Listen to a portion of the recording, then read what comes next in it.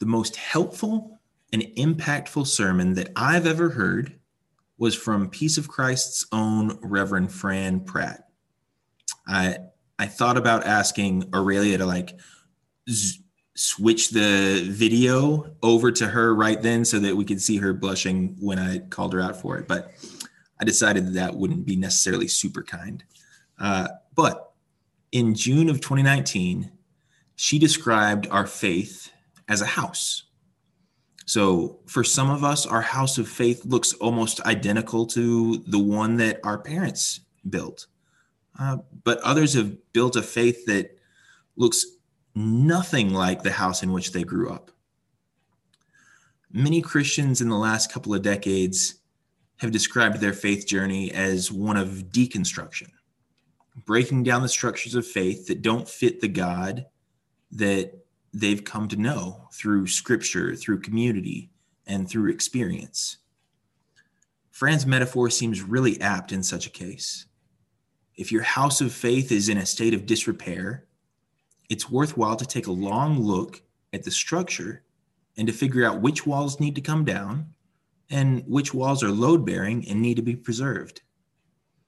No matter how sturdy or dilapidated, it seems reasonable that any personal house of faith could be improved with some prayerful introspection, a little elbow grease, and maybe a well-placed sledgehammer here or there. The genius and the beauty of the message was that Fran encouraged us through her sermon not to remain stuck in deconstruction, but to make time and space for renovation. Sure, Demolition Day can be exhilarating and cathartic, as anybody who watches HGTV for any amount of time can tell. But the true joy isn't found in destruction for destruction's sake. The look of joy on a family's face comes when they see their old home's transformation into something that is at once familiar and new, full of cherished memories and the potential for a better future. I've come back to that sermon and that metaphor many times since first hearing it. Since it makes so much sense to me as a frame of reference for my own faith, I try to incorporate other lessons I've been learning through the years into that metaphor. One of those lessons is that wherever I find that my understanding of God, the church, humanity, or the world around us in general, anywhere I find that my understanding is built on dualistic thinking, that's a part of my faith that I want to examine more closely to see if it needs some deconstruction and remodeling. Now, dualistic thinking is a phrase that I didn't understand a few years ago, although if you would have said it in conversation, I probably would have nodded it all along as if I understood. It seemed just like maybe I understand a little, but not enough to explain it. So in the last couple of years, I've been studying on it a little bit more, and I've heard some sermons on it, and it's been really helpful. So just in case you're where I was a couple of years ago, from what I understand, the idea is that humans are quick to categorize, whether it's things or experiences or people or just about anything.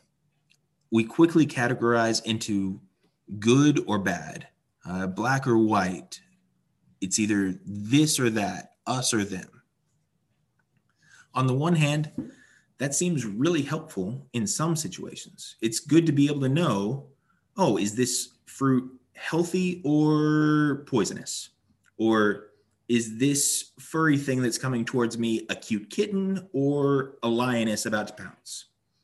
Or to be able to look at a person and say, okay, well, this smiling person is a family member who's really excited to see me open a present, or this smiling person is a used car salesman who's trying to get me to buy a $1,500 anti-rust invisible coat. It's helpful to be able to make those snap decisions. But on the other hand, if we are instantly and unconsciously categorizing everything, there's a lot of risk that we're going to miscategorize, possibly in some really harmful ways. So when I think about that kind of miscategorization, I look at the Bible and I see that there are lots of opportunities for people to have maybe done better if they hadn't been so focused on dualistic thinking. In the book of Judges, there's this general named Sisera, and he was fighting against the Israelites, and he got smoked, and he had to run away, and he fled to this tent of a woman named Jael, where he figured, oh, I guess I can rest safely here. He was tired, and he had likely categorized the woman as not a threat. But then she drove a tent peg through his head, and that makes me think maybe he miscategorized there. In the same way, King Saul saw David and his sling and was like, I don't think that he's all that much of a threat. I don't know that I want to send him out to fight against Goliath. He miscategorized because he didn't see the full picture. And then looking through the Gospels, people were constantly miscategorizing Jesus. They had one idea of who he was, but that wasn't always right. They miscategorized what he was saying. They didn't understand what his miracles were. And so many, even his followers, saw that he went to his death and didn't understand what that meant or the purpose behind it. One of the challenges for me is that it's a lot easier to identify dualistic thinking in other folks as opposed to seeing it in the mirror. But with that said, I'd like to share one way I'm trying to root out some of the dualistic thinking in my own life. Maybe you've noticed, but there seems to be a war going on between feelings and reality. There are battle lines drawn. Some folks dismiss feelings as really untrustworthy, while others place lots of stock in their own feelings or the feelings of others. Both groups can point to verses from the Bible and research into human thinking and behavior to support their position or to undermine their opposition. As someone who is raised in a faith tradition that it extols rationalism and often distrusts feelings, I've certainly been guilty of undervaluing the importance of God-given emotions, both in myself and in others. But on the other hand, as someone who's rebelled against a lot of the currents of that faith tradition, I've swung too far to the other direction sometimes and overvalued feelings. The most glaring example of this in my journey is the years leading up to me becoming a parent and in the 2+ years since becoming a father. Most folks who know me are aware that Amanda and I have 2 incredible, adorable, and lovable foster kids as a part of our family. But very few people know of all the challenges we've faced to get here. So I figured let's have a little bit of a story time, and I'll let you in on some of that story, and you'll have a better idea of how I'm trying to break out of dualistic thinking. So, like I said in the get to know you phase, Amanda and I got married back in 2011. So we're coming up on 10 years. In pre-marriage counseling and in regular, hey, let's talk about the future type of conversations, it was abundantly clear that Amanda was really, really excited about being a parent, and it was really important to her, and it was something that she was really looking forward to.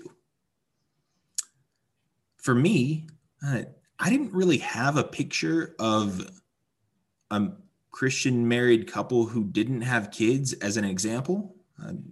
Most of my mentors or the people I looked up to were married and had kids. So that just seemed like, hey, that's the way things go. So for a variety of reasons, I just kind of assumed, hey, I want kids, because not wanting kids isn't an option. Well, we decided we weren't in a super big hurry to get started on growing the family. So we decided we'll wait maybe 5 years and we'll figure things out once we get there. We weren't sure if we wanted to do foster care or adopt or have biological kids or do some combination of the 3. But we figured we'll cross that bridge when we get there. So over the course of 5 years of marriage, Some things change and some things stay the same. Amanda was just as excited to grow our family, if not more excited, by the time we started really seriously thinking about it. But for me, in that time, I'd seen some incredible couples who'd chosen not to have kids and began to realize that that was a legitimate option for folks to take. I'd also been diagnosed with type 1 diabetes and clinical depression, neither of which I recommend, which made me wonder about, as far as biological kids, hey, what kind of things from my physical self would I be passing on to any potential kids? And what kind of things from my mental health would prevent me from being as good of a parent as I was hoping to be? By the time Amanda and I started discussing next steps, I was dealing with some real serious self-doubt about my ability to be a good parent and my desire to do so. Pro tip, I learned that there isn't necessarily a great way of bringing up the "I'm not sure if I want to have kids" conversation. If anybody has a better idea of how to do that, feel free to share that in the comments, but I have no good examples of how. A quick aside, so these feelings of inadequacy were not spurred by a lack of people having confidence in me. In fact, my inability to explain my own misgivings led to a veritable conga line of people telling me what a great parent I would be. Those words were often really, really kind, but in my head, they simply reinforced that the failures and flaws that I saw in myself were going to lead to underperforming everyone's expectations of me.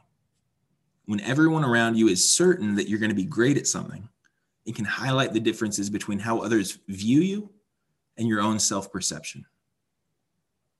So Amanda and I eventually agreed to dive into fostering. My fears and insecurities were still present, but several factors helped me make the plunge. For one, through Camp of the Hills and through a lot of different ministry work that I'd done, I'd worked with lots of kids who were in the CPS system, and it seemed reasonable to open up our home to children whose homes weren't safe and healthy. I thought that even if I'm not as great of a father as everyone expects me to be, I can at least help provide a safe place for kids who need a home. Also, it was clear to me, and to anyone who'd known Amanda for more than 5 minutes, that she was going to be a rock star mom. And it seemed wrong to keep her from something she desperately wanted, just out of my fear. So in November of 2018, we suddenly had an 11-month-old and a 2-month-old in our family. Through all the laughs, diaper changes, court delays, ambulance rides, nights in the hospital, smiles and tears, a really interesting thing happened. You know what happened to those feelings of self-doubt? They stayed mostly the same.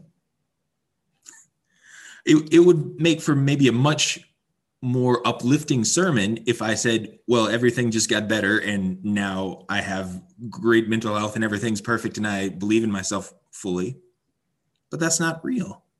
I still feel like I'm not a good enough parent sometimes. And sometimes I still feel like my kids deserve better. But something that has happened is that I've learned better how to fit those feelings into reality. One of the things that I've been trying to take note of is how folks whom I believe to be great parents view themselves. So my parents are both absolutely incredible and have done better by me than any son could have ever hoped for. And yet they still have times when they second guess themselves. The fact that I believe that they're great parents doesn't just eliminate their insecurities, even though I feel like I'm really well qualified to assess how they did and how they're doing. Some of my best friends astound me with their patience and their love for their kids. But when I try to explain to them how much I look up to them, they're quick to deflect and bring up their own failures. So I don't say this to suggest that that's the way we all should be and that we should let false humility drive us and make us think we're less than we are. What I want is to remind us that sometimes the people around us have really important perspectives that can help us better understand reality. In the moments I feel most unworthy and incapable, I've been trying to remind myself that my own view of reality isn't complete. I do see myself more fully than others in some ways, but there are also a lot of blind spots that I have, and I have to trust that others can help me see those places clearly and help me understand. The dualistic way I used to think put way too much emphasis on those feelings that I had of, I won't be good enough.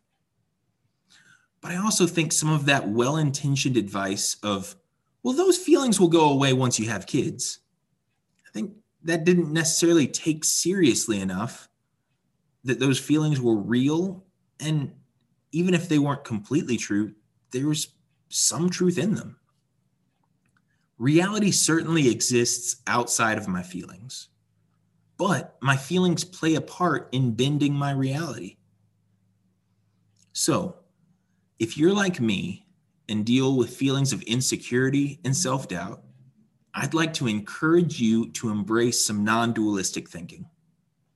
We may always have a voice in the back of our head that says, I'm not a good enough parent, or I'm not smart enough, or I'm too loud, or I'm not enough of a leader, or any other discouragement like that. And the truth is, there may be some truth into those self doubts. But if we can understand that those feelings and self perceptions are only part of reality while incorporating the insights of those around us, I believe we've got a much better chance of seeing ourselves and the world around us more accurately and more kindly. We've been given the gifts of scripture, of community, and of experience, and each of them have something to say to us. When we feel unlovable, we can look back to passages that proclaim God's love for us. We can remember the ways that the church has loved us well. And we can remember the individuals who love us despite all the reasons that we feel unlovable. So, my prayer, not just for myself, but for all of us, is that we may be a people who neither overemphasize nor ignore our own feelings or the feelings of others.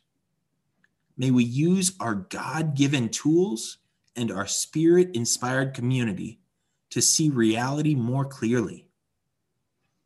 And may we bear with one another and with ourselves as we all strive to love well.